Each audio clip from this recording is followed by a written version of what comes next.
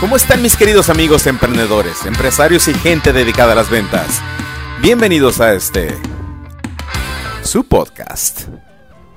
¿Cómo están mis queridos amigos emprendedores, empresarios y gente dedicada a las ventas? Capítulo 188 de su podcast semanal El Mundo se mueve por las ventas.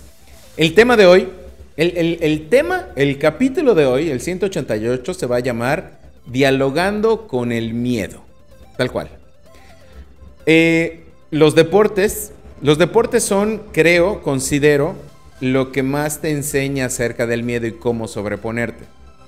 Ahora bien, mis queridos vendedores, sobre todo mis queridos vendedores que tanto amo, siempre cuando empezamos una carrera, por ejemplo, en ventas, o ya en cierto nivel, cuando necesitamos dar ese salto a operaciones más grandes, vamos a tener miedo, sí o sí. Incluso vamos a tener miedo de tomar el teléfono y hacer esa llamada que necesitábamos hacer, porque pensamos que la persona a la que le estamos llamando no tiene por qué contestarnos o es una persona que tiene tanto dinero que quizá nosotros no tenemos hoy en nuestra cuenta bancaria, y eso nos genera miedo para llamarle. Así de sencillo. Y díganme que estoy mintiendo, porque si así es, en este momento se acaba el podcast 188 y mi vida como podcaster. Pero así es, tenemos miedo de hacer esa llamada porque no nos sentimos en ese nivel de ese prospecto o de ese cliente. Tenemos miedo de mandar ese correo electrónico sentando las bases de algo que no podemos entregar como parte de nuestro producto, de nuestro servicio, y a veces hasta mentimos diciendo sí te puedo dar algo que quizás sea imposible incluso entregar, y lo hacemos guiados por el miedo. ¿Y de dónde viene todo este tema? Platicaba con Anel hace un momentito acerca de ese miedo que nos da como deportistas. Ella ahora empezó a rodar y es algo que aplaudo, aplausos. Es algo que aplaudo porque empieza uno a romper muchos miedos. Así como ella tuvo miedo de salir a rodar por primera vez por su cuenta y sola, todos hemos estado en ese momento, todos hemos estado en ese lugar, todos hemos hecho algo, quizá, bueno, no todos, pero quizá un gran número de emprendedores, de empresarios, de vendedores, hemos hecho algo en el ámbito físico o deportivo que nos dio miedo hacer por primera vez. Y ustedes ya conocen también la historia, que no voy a repetir, ya saben a cuál me refiero.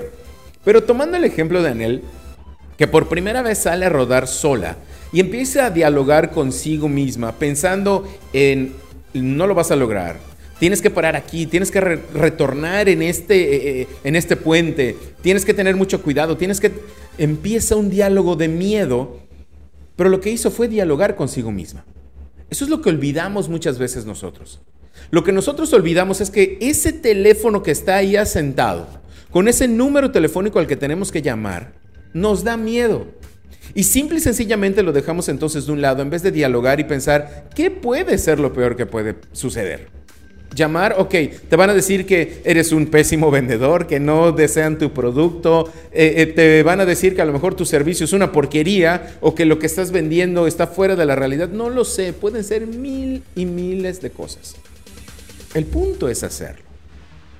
El punto es dar ese siguiente paso y romper ese miedo. El punto es, como dicen en los videojuegos, logro desbloqueado. Que te digan que no cierres la venta, que tu emprendimiento no sea el emprendimiento que cambie el mundo, pero lo hiciste. Dialogaste contigo para dar el siguiente paso y simple y sencillamente dialogar contigo y vencer ese miedo te hace mejor. Punto. Todos los días que hacemos algo que nos da miedo y que superamos o que logramos trabajar con ese miedo, porque los miedos no se superan, sino que los gestionas y trabajas con ellos, todos los días somos mejores. Porque la vida te va a pegar. Bien lo decía Rocky.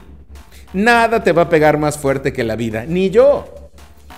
Eso es lo que tenemos que entender, eso es lo que tenemos que empezar a negociar con nosotros mismos. Todo aquello que nos dé miedo de nuestro negocio, sobre todo, insisto, en las ventas, levantar ese teléfono, contestar ese correo diciendo no puedo cumplir con esto que tú me pides porque está fuera de los límites de lo que mi producto ofrece. Hagámoslo. Y lo digo porque he visto correos electrónicos y he escuchado llamadas de personas que están en la industria de las ventas y sobre todo una industria de las que más amo, que son los bienes inmuebles. Decir cosas, perdónenme, pero decir cosas que están fuera de la realidad, sobre todo, y perdónenme, ustedes me han escuchado decir esto infinidad de ocasiones, esos que venden terrenitos de oportunidad o de inversión. Voy a decirlo por una vez más, ya lo dije 10,000 millones de veces. Hay una gran diferencia entre un terreno de inversión y un terreno para futurear, o a lo mejor poner tu dinero en tierra y esperar que algún día, con mucha suerte, tengas un resultado económico. No voy a profundizar más en este tema, otro día platicaremos más. Pero bueno, ¿a qué voy? Que nos hemos dedicado a escribir o a decir la cantidad de sandeces que se nos ocurren simple y sencillamente por querer cerrar una venta, tener unos pesos en la bolsa, sin pensar que la persona que nos está dando su dinero, creyendo que es un gran inversionista, no lo va a hacer nunca. Y este es solo un ejemplo, no se ofendan. Mis queridos vendedores de terrenos de inversión, no se ofendan, porque si se ofenden, muy probablemente eso es lo que están vendiendo. Ya lo dije, y no me importa. Queridos amigos, por favor, gestionemos nuestros miedos, demos ese siguiente paso, tengamos el valor para decir en esos correos electrónicos, en esas llamadas, lo que no podemos hacer, lo que sí podemos hacer. Pero gestionemos el miedo para dar ese siguiente paso y, como lo hizo Anel, llegar a su destino, ida y vuelta, sana y salva. Ahí lo tienen, mis queridos amigos vendedores. Por favor, pongan esto en práctica. Me despido de ustedes como siempre, recordándoles lo que siempre les digo. Que este mundo se mueve por las ventas y nosotros, tú y yo, somos las ventas. Por eso este mundo y el digital son nuestros. Los quiero un chingo. Por favor, no hagan esas chingaderas. Nos escuchamos la próxima semana. Entre tanto, les mando un beso. ¡Chao!